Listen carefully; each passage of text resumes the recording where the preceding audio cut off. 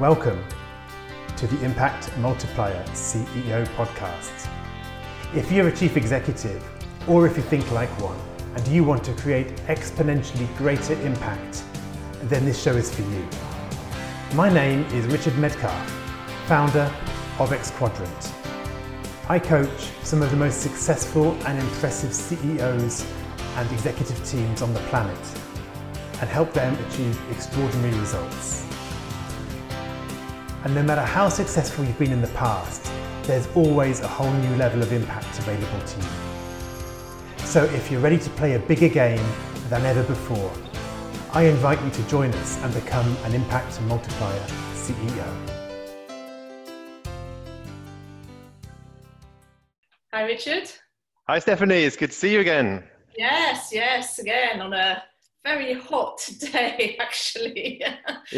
It's really hot, and I think what people don't realize, especially in America, where air conditioning is just pretty much everywhere, is when it's a warm day in Paris, everybody's just dying, right? It's painful. It's painful. Wishing I was in the office, actually, to be quite honest. But there you go. I'll make it I've got at home. I was talking to a founder the other day who's back into his office after spending about 3 months in the French countryside, right, during the COVID lockdown, and he said. I said, how was it like to be back? Because I knew he actually quite enjoyed this, countryside living and running his business from remote. And he said, well, actually, it's fine. It's a nice day, and I'm in the air conditioning, right? So there are some advantages in getting back into the office. Yeah, absolutely. So shall we get on with it then? Yeah. Let's continue on the series of impact multipliers, right? Which is what we've been looking at. Yeah. Okay, so tell me about it. I think we're on release commitment, I think, is what we're talking about today. Yeah, so if you remember, last time we talked about eliminating noise and really having that strategic focus. And I think this one, releasing commitment, is a real multiplier. As you know, I like to have a Queen lyric for everything. So I thought about, in the immortal words of Freddie, I'm a shooting star leaping through the sky like a tiger defying the laws of gravity, right? Don't stop me now. I mean, often we can feel a bit like that ourselves if we really feel that sense of ownership to a project and a commitment and a drive. But then, if we're honest, we might look around and go, right, everybody else looks a bit tired and not in the game. And the number of times I hear leaders say, my people aren't committed, they don't really own it. I'm trying to get them to take ownership, but they don't own it, all this kind of stuff, right? And wouldn't it be amazing if we can actually release commitment and release energy from the people around us? And yet it almost seems that the harder we push, the less commitment we might get sometimes. So that's really what I would like to talk about today, I think. So what you mean by that is, you've got this great strategy, great ideas, great ways to move the business forward, have a great meeting, everyone nods along, but then it's just really hard to get people to actually buy in and actually help and deliver that great strategy or whatever it is that we're trying to do. Yeah, I remember, I remember when I was in Cisco, somebody put up a slide which said, we're going to do results equals strategy times execution, or something like this, and that was his big idea. This guy, and a lot of people will say that it's like we just need like good strategy and then execute the strategy. And I think I'd rather say that results is alignment times leadership in many ways. Like it doesn't matter what strategy you have if people aren't really aligned around it, if they don't really not really committed to that. And then leadership, I think, is the art of releasing that commitment. And energy in an organization so that they can execute, right? So I think execution is the result, but you have to mobilize people to do that.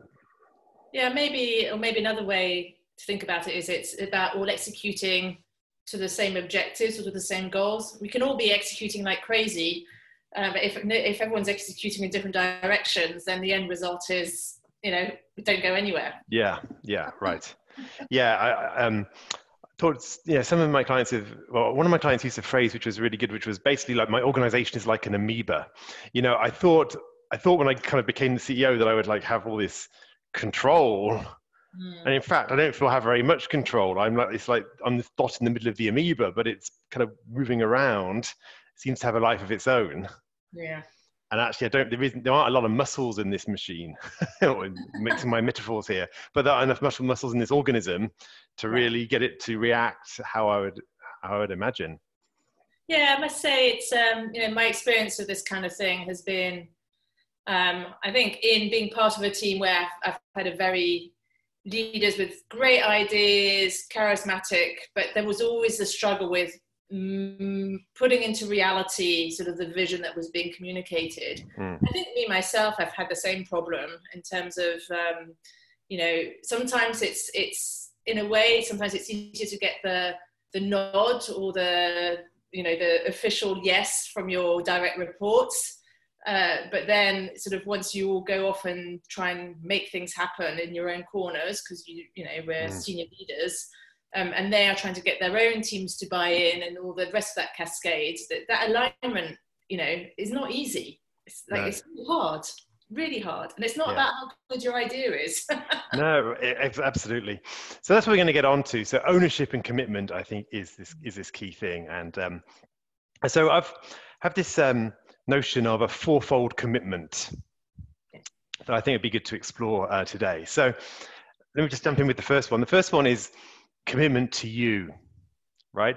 So if you're looking at your organization, the first thing you actually want is there a personal commitment to you as a leader? It's the old adage, if you're a leader, if you turn around and if there's anybody following, right? That's the question. And I think John Maxwell, who's a leadership author, he put it nicely, which said before people buy into your vision, they need to buy into you.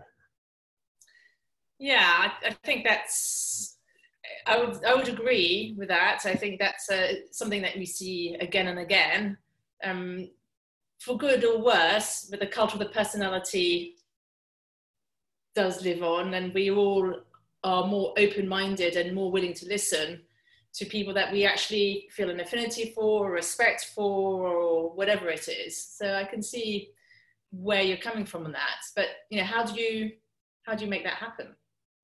To make it happen? Well, yeah. So people follow people. So how do we do that? Well, I think obviously there's a whole range of, we could spend days talking about all these angles, right?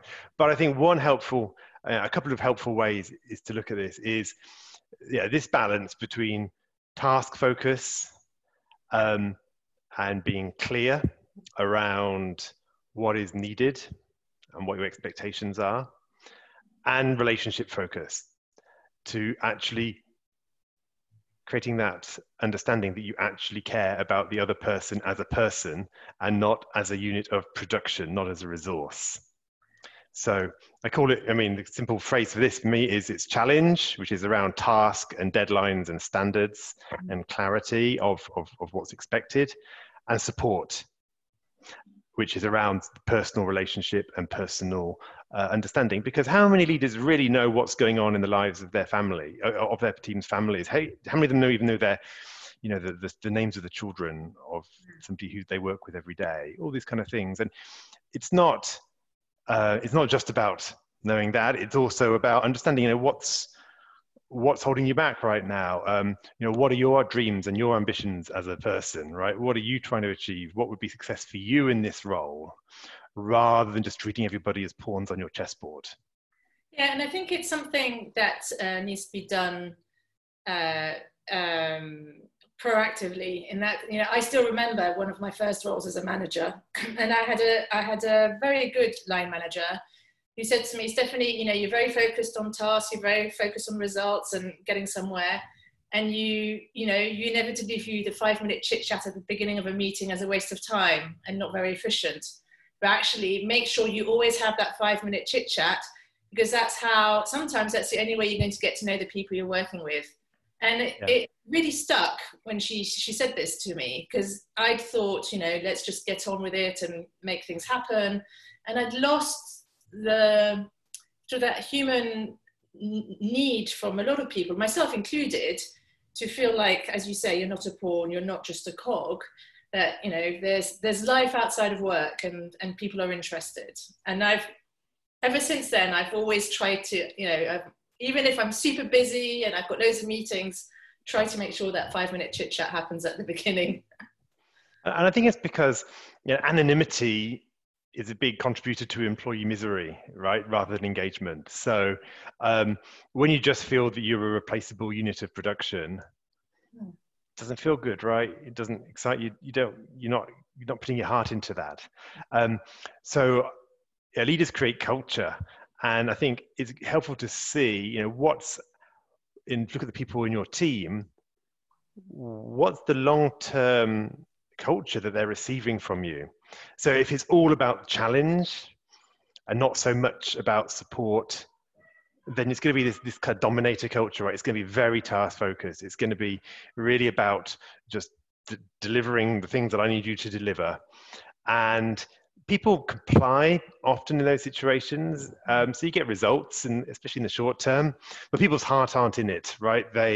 It's not something they feel personally engaged in. They're probably not going to bring their best innovations either. They're also probably a bit scared because it's very, very like my way or the highway often, or, you know, or like if the standards aren't there, then there's no quarter because I don't really care about you as a person.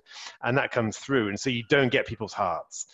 On the other hand, there are leaders who, you know, and this comes out, obviously, in all of this comes out more and more under stress. So on a good day, we can all be the perfect leader, right? The question is, what do we do when the pressure's on, when the customer's calling up and screaming at us, when our boss is putting pressure on us, when we've got other issues going on, when we've got too much on our plate? So this is like, where do we fall back to, right? Because our team probably feel it more than ever. And we probably don't notice it as much as they do.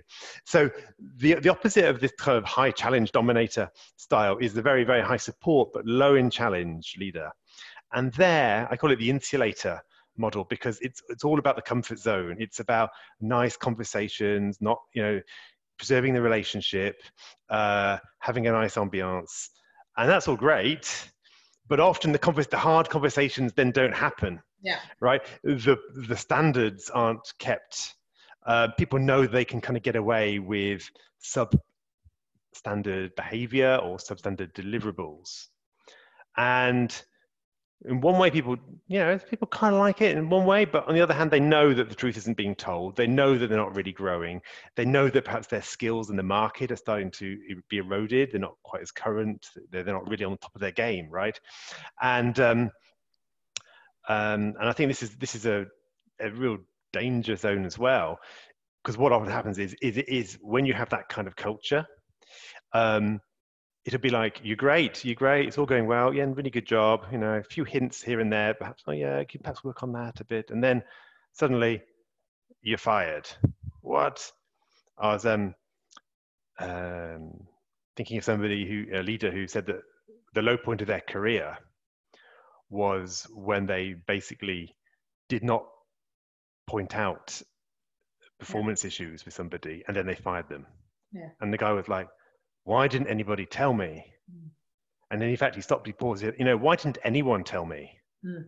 Why didn't anybody tell me? And it was because this culture of kind of dancing around the topic had been established. Yeah. So if you don't bring support, people are going to feel like pawns on the chessboard. If you don't bring enough challenge, people get into this complacent stagnation, which doesn't serve them. Yeah. Sometimes leaders don't bring either of those. They're just absent, right? They're not even around. Especially when often what happens is, especially if you're more introverted, I think, when the pressure's on, people can retreat into themselves to try to solve the problem in their own head and figure it out by themselves, and the team are left wondering what's happening. But what happens when you bring both together consistently? It doesn't mean always jamming on the accelerator and the brake, so to speak, but it means really knowing at any one time, yeah, we'll just definitely need more support from me or more challenge from me right now.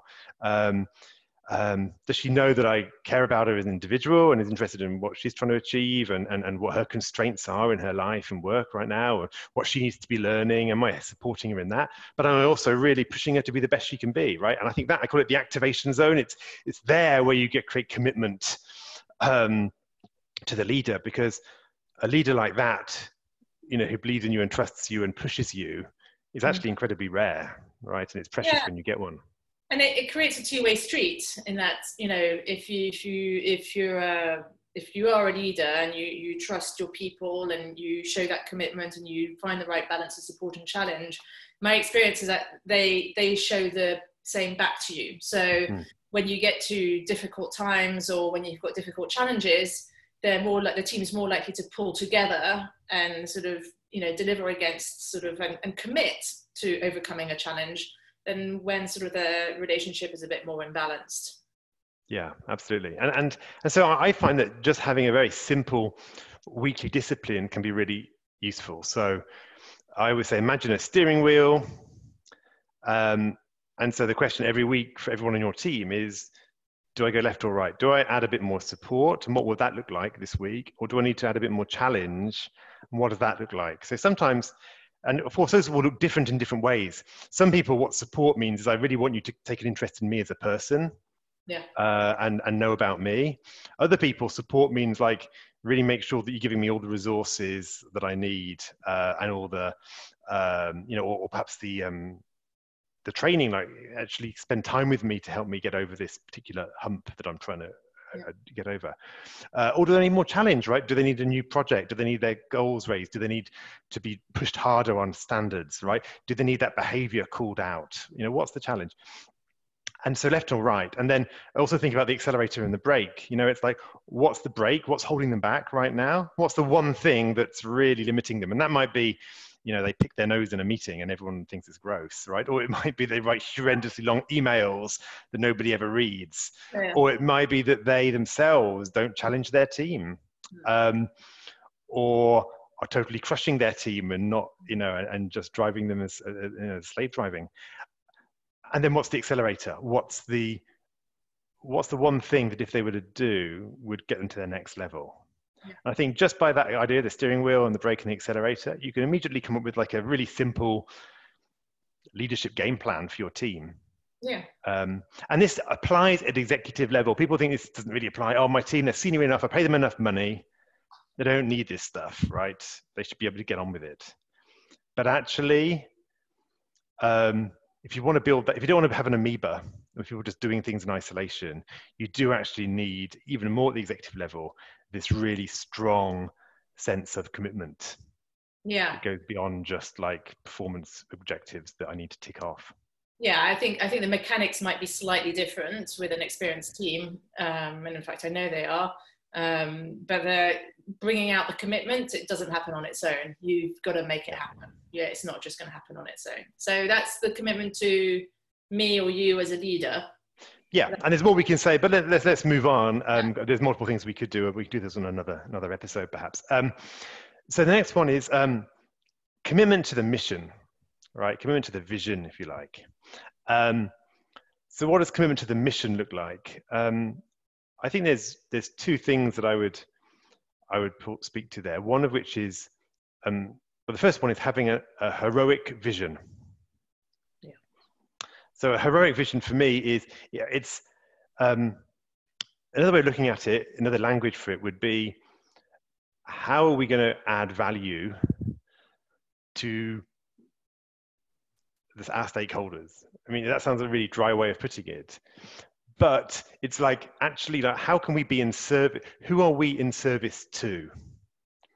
Yeah, I think, the way it's sometimes been described to me is, you know, what you want is a vision where anyone in your organization is proud to talk about it at a dinner party or a drinks party when someone says, who do you work for, what do they do? And that you have a vision which is well understood and something that someone can be proud of and happy to talk about. Exactly. And what's that going to be? It's going to be because you're actually making somebody's life better somewhere. Yeah. Right? So, ways, but yes. I mean, in some way down the road, you know, when you're going to go through all the layers, it's actually so that somebody has a better life somewhere. And so it's interesting to think about, you know, who is affected by what we do, right? What's the end outcome? How does that actually do that? And so I think that idea of a heroic vision, of actually painting something which people, as you said, really want to get behind. My brother-in-law works at an energy company, and actually works in renewable energy. So yeah, fantastic, really, right, for the planet and everything else. And yet, when when they had a new CEO, the CEO started off by just going, you know, our mission is to drive shareholder value, you know, and it was like, nobody gets out of bed for shareholder value apart from perhaps the shareholder, right? But I mean, people don't put their back into just a revenue number, right? Unless they're really, really, really highly leveraged and incentivized to do that. And even then, once you get to a certain level, you don't do it. So how can you know? So what a shame to miss out this opportunity. You know, you've actually got this thing where you're making the planet better. You know, you're actually moving away from fossil fuels. All these things you could be celebrating in your mission, and actually you chose to make it all about shareholder value.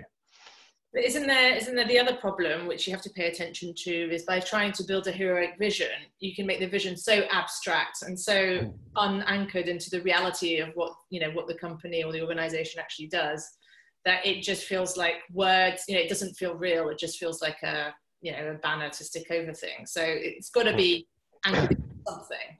Yeah, so everything can be spun, right? Everything can be spun. And I think you have to have a vision, which is something which you genuinely are striving for. And it might actually be something which is kind of unattainable because it is so big. Yeah. But that gets into other aspects. Once you have that, other parts of all this impact multiplication come into play. Namely, how do we bring that down to something that we can actually progress towards in the next quarter or year or 3 years? And but once you've got the North Star, it helps you think, oh yeah, well, what is that next? What's the best thing we can do the next year to advance that agenda? Yeah. And it also allows us to go back and go, have we been getting off course? Have we been taken off track by other distractions? Yeah. And can we refocus? And you can do this on a personal level as well as on a team or company level.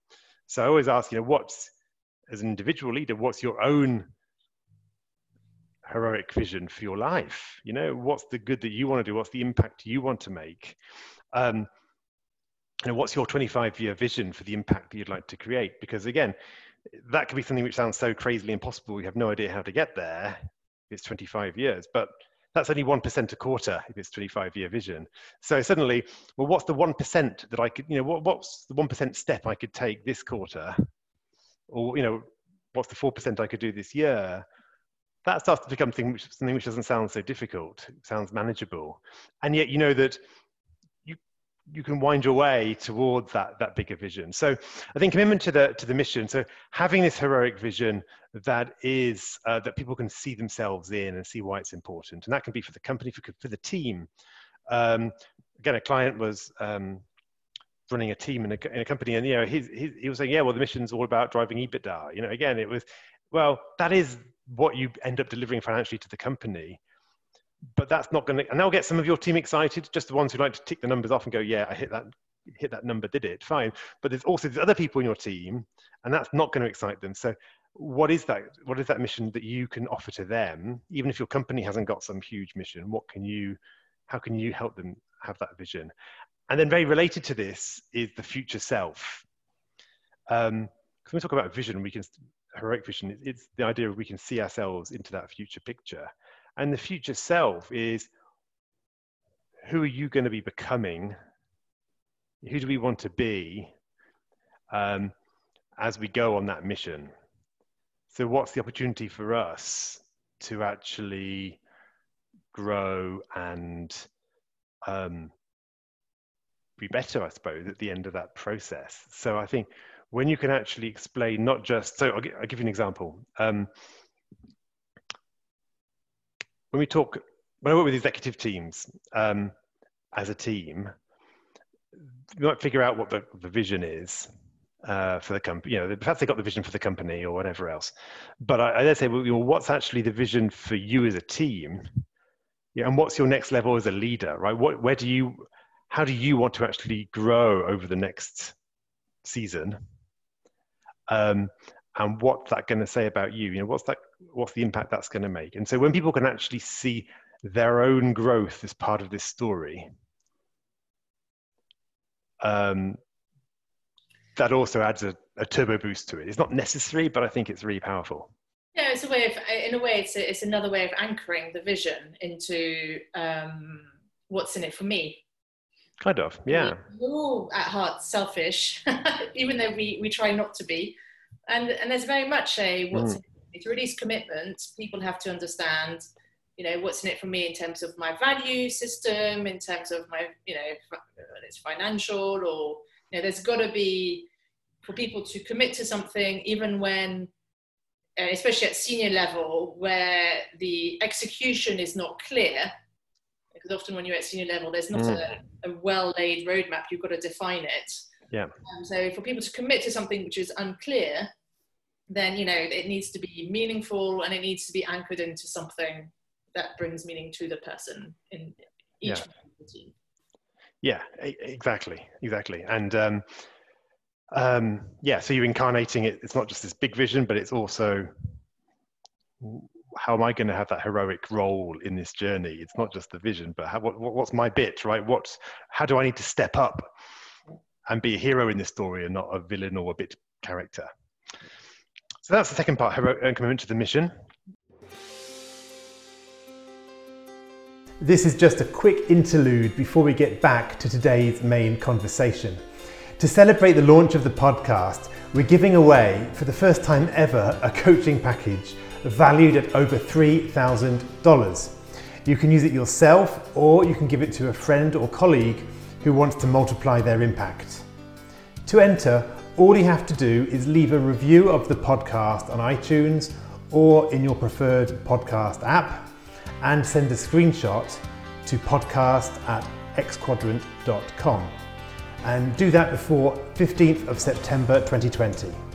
If you do miss that deadline, then leave a review before the 15th of October and there'll be a chance to win a smaller coaching package. For all the details, head to xquadrant.com/podcasts. Reviews are the lifeblood of any podcast, and so whether or not you're within the eligibility time, it would still be fantastic if you would leave us a review if you like the podcast or if you see the potential in the future as we continue to refine it, develop it and add to it. Many thanks, and let's get back to that conversation. The next one, the third part, is commitment to the team.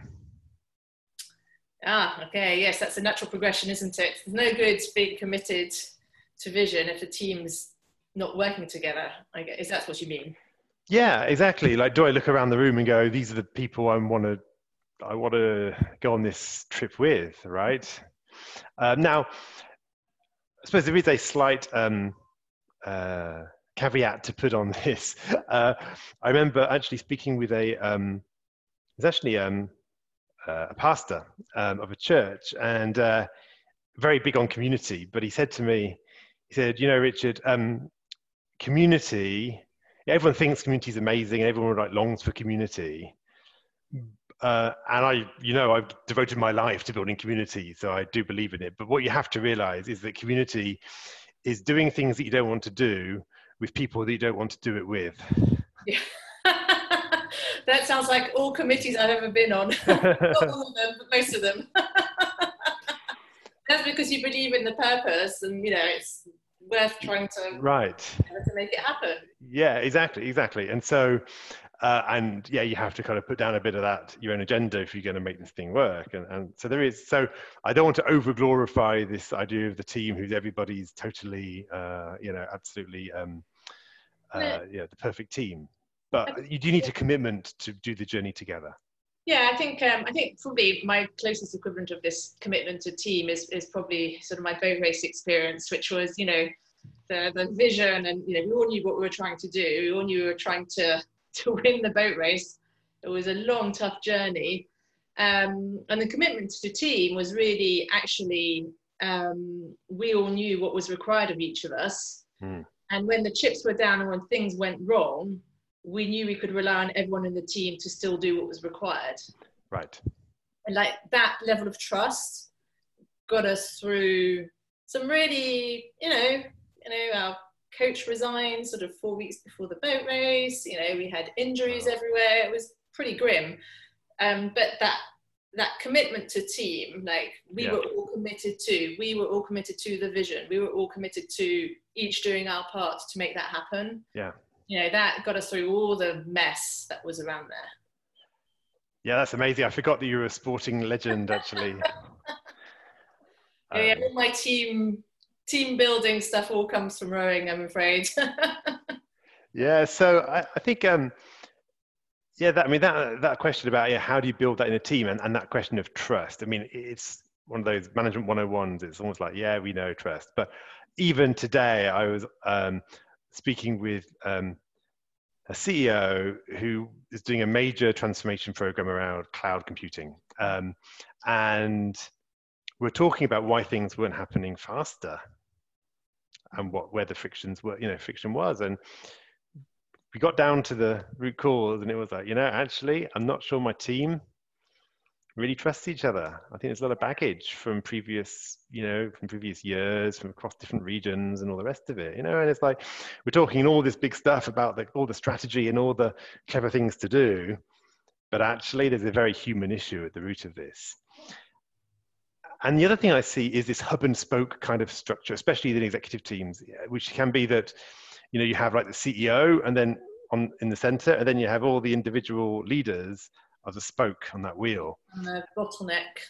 And the CEO is like, I get on with everybody, but there's actually a very limited relationship between the team. So it's not really a team, right? Often that's the big problem, is the executive teams are not teams. I mean, one of the things I say is I help turn teams of high performers into high performing teams, because often that's exactly what happens. You don't have a team spirit at the top level in companies. It's just a bunch of people who know how to run their function and are very good at marketing or technology or HR or, sales, but they do not have a team dynamic, and they're not committed to each other. And I wouldn't confuse liking each other with being capable of being a good team. No.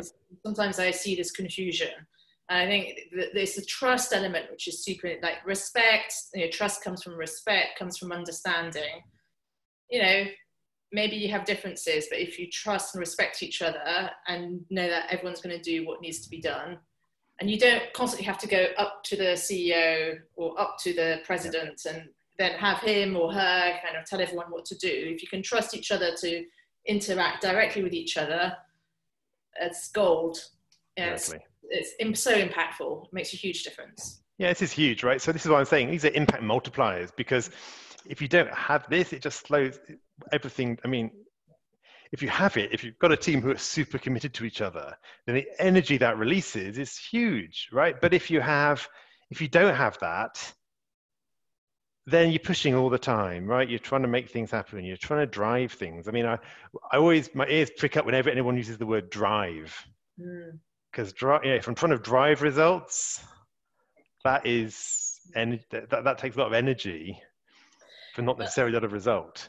If you can release commitment, it sounds like you like the touch paper and step back, right? That's what you look. Yeah, and what my boss at SunGuard used to say to me is, it's definitely what you should work on is just making yourself unnecessary to the functioning of the team. So your role is to set the vision, put the right things in place, find the right people, get them working together. That if you went away and disappeared for 2 weeks, that they'd be able to function and keep committed and moving on with whatever it is that the objective is. Yes. Yeah. I mean, somebody's probably already trademarked it, but I think if it hasn't already been trademarked, I should trademark the word strategic laziness, because that's the best thing, right? I like the sound though. Yeah. So moving to the teams, that's the third one. And so I think a really practical, first question for anyone is, what can I do to build that commitment? How am I actually giving attention to the trust issues and the dynamics of the team? Or am I just focused on task and getting the EBITDA number done for the quarter and everything else? There's a lot we can say on that. Perhaps we do something, we dive deeper, but I think just realizing that is a really big driver of energy and ownership. And then the last one is commitment to the task, right? I mean, this perhaps where you start is committed to the task, right? Well, what are we actually needing to get done right now? I think that's the big one as well. Yeah, well, sometimes the task is a lot less sexy than the vision. And, you know, some tasks are really dull and boring, but, you know, if you, the only way you're going to get people to do the dull, boring, tedious stuff is if you know how it relates to the vision, and if people are committed to the vision. So you got the stack, right? You've got the stack. It's, you know, I'm committed to you as a leader, so I want to help. You know, I want to help you. I'm committed to the bigger picture here, the mission. Right, you know, I know the team have got my back, and I want to make sure that we win together, and then the task. And I think the task is a couple of areas of it. So, one of which is about energy. So, as a leader, it's kind of our role is to help people get into their zone of genius, get into the work that energizes them. Not for all the time, because there's growth of doing things which are not quite in your genius zone, but we know we all have certain activities we love doing, we find fascinating, we can invest in, we can go more and more, and that energizes us. And if we can actually help people spend more of their time in that zone which energizes them, then that releases energy and commitment and desire to do more and to go deeper. Yeah, and I think getting that balance, you know, it's the trap you can fall into is assigning tasks based on what people have done before, what they're already good at. Yeah. And when you get to a senior team, senior teams, most people have done lots of things that are very good at, but what they're really into, and the reason they're still working, and the reason they're ambitious people, is they want to be challenged. And it can be very frustrating for ambitious, bright, committed individuals to constantly be given the same task, which right. But I think energizing and test time is pretty boring. I think what you're distinguishing here is this kind of zone of excellence where you're just good at it, and then I think that there is this other place, this energy zone, which is the rabbit hole never ends. You keep, that you want to. The new projects will flow into that, but you know that when you're in that place, whether it's strategizing and coming up with new approaches, or whether it's mobilizing people, or whether it's going deep into or envisioning the future and thinking through how it's going to be ready, whatever it is that really lights you up, it might just be being really organized at managing a whole lot of complexity and getting all the resources and people and systems to all align. Whatever it is, we can always go deeper. If it really energizes us, we can always get more mastery, and we never want to stop on that journey. And I think that's what you want to find. What are those things? And that's why we need to, as leaders, we need a language to help us do that, right? Like, how well do we know our people? Do we really know where their genius is, or are we just saying, well, there's a job over here that needs doing, please do this? If you like, that takes us full circle to the very first point, sir, that you sort of talked about, which was the commitment to you as a leader. The sort of support, challenge, getting to know your people. All four of these sort of pillars or elements or puzzle pieces, they all link together. You can't just work on one and think that's going to release commitment. So it's prisms. It's prisms on whatever. It's like looking at the gem from different angles, I suppose. I suppose the way I like to see this idea of the energy and the genius zone is it's a bit like, again, I'll use Queen as an example because it just popped in my mind. Freddie Mercury walks into a bar. It sounds like a joke, doesn't it? But it's not going to be a joke. And says, like into a nightclub or something, right? And there's perhaps a stage and everything in this nightclub. And the guy goes, we need like somebody to serve the drinks, Here, I'll give you a job to serve the drinks. And so you take Freddie Mercury and you stick him serving drinks. Yeah. Right. You've just totally missed, like the genius zone of sticking him on the stage with a microphone. Yeah. Somebody else, another friend of mine says, was it Frank Sinatra didn't move pianos? It was like. Or is it like a fish? You can't teach a fish to ride a bicycle, or I'm not sure if that's the same analogy. People have a set of skills, competencies, strengths, weaknesses, and without understanding that, then you can't map people to the right kinds of components of your vision, whether you call it tasks or projects or whatever it is. You need to know that. Exactly. So the question is, do you have a system as a leader for that? Do you have a language for that? There's various tools around, and I've used kind of a hybrid approach with some different ones.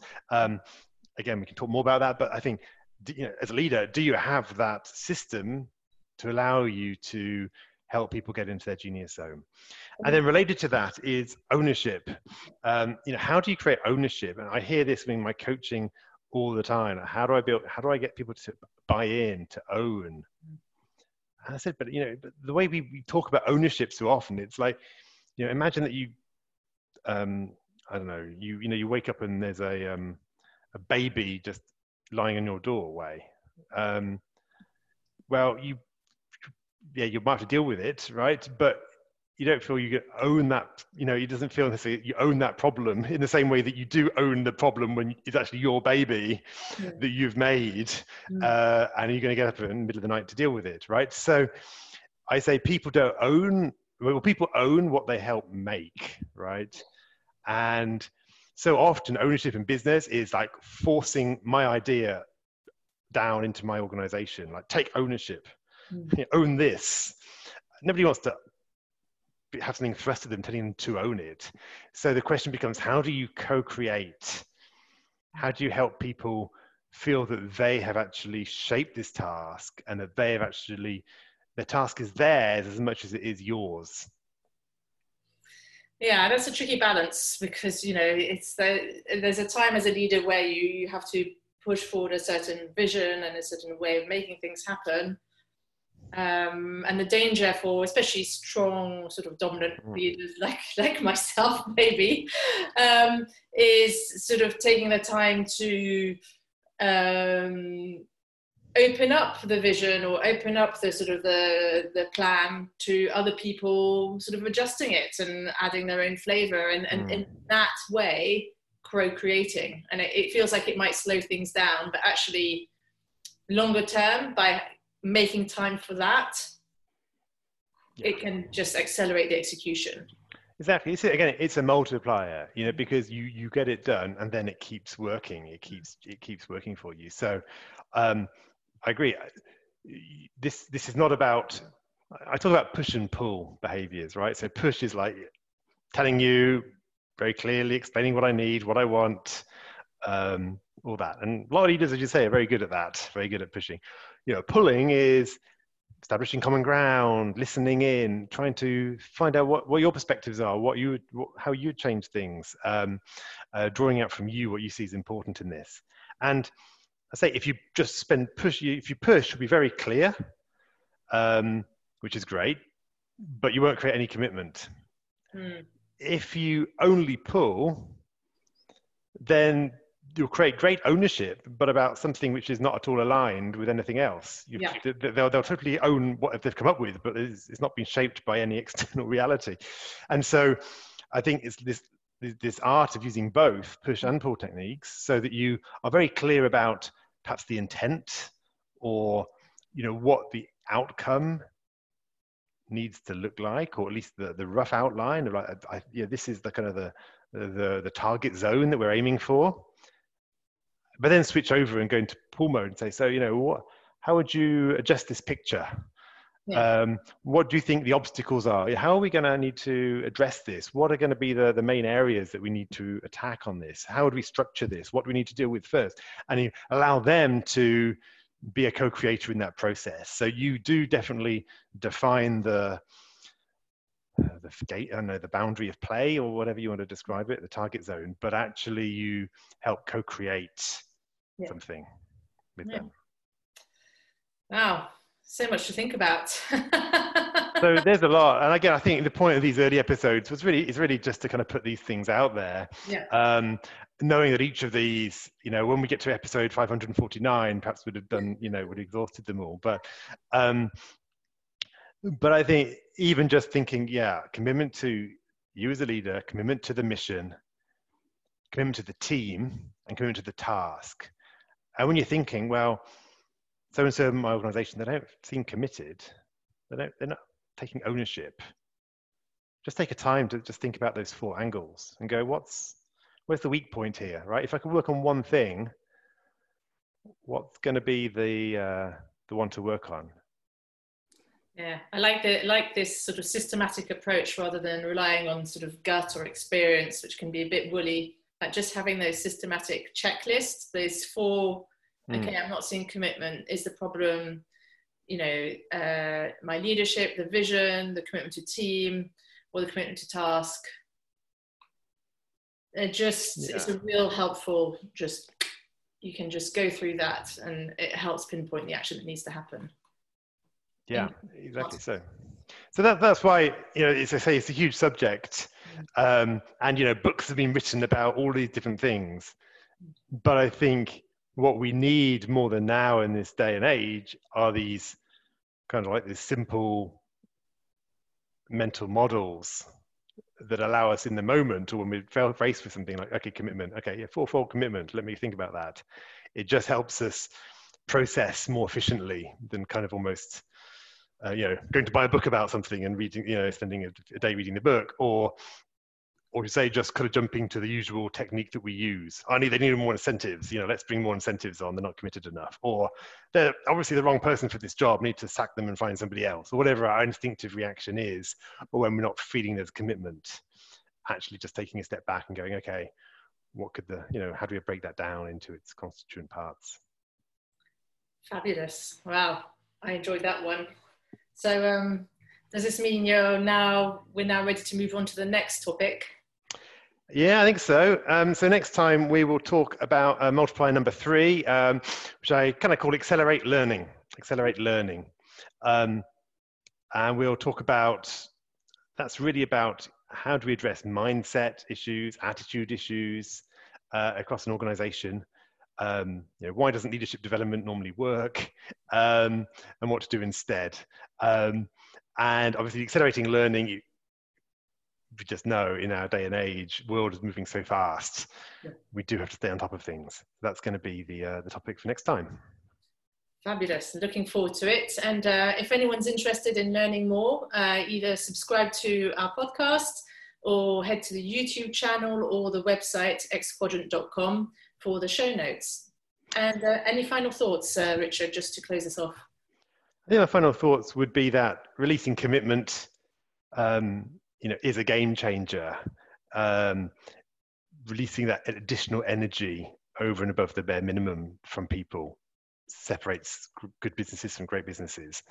And I think this idea of push versus pull strategies is really a key one. So I would encourage you, think about the interaction you've got coming ahead.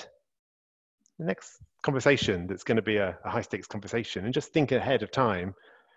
How far do I want to push? What do I need to really be clear about? And actually, where can I pull? Where can I get curious? Where can I invite them in to shape this? How much liberty can I actually give them to take the driving seat and me to step back? And I think just by looking at that push and pull can really create some shifts in just a few conversations around commitment. Thank you, Richard. Thanks, Stephanie. See you next time. See you next time. I hope you enjoyed this conversation. Now let's talk about you. When you're in a position of top leadership, when you're in the biggest role of your career, who supports you at a deep level as you lead others? Who helps you multiply your impact and get to the next level? Well, this is what we do. If you'd like to know more about our community of extraordinary leaders, visit us at xquadrant.com.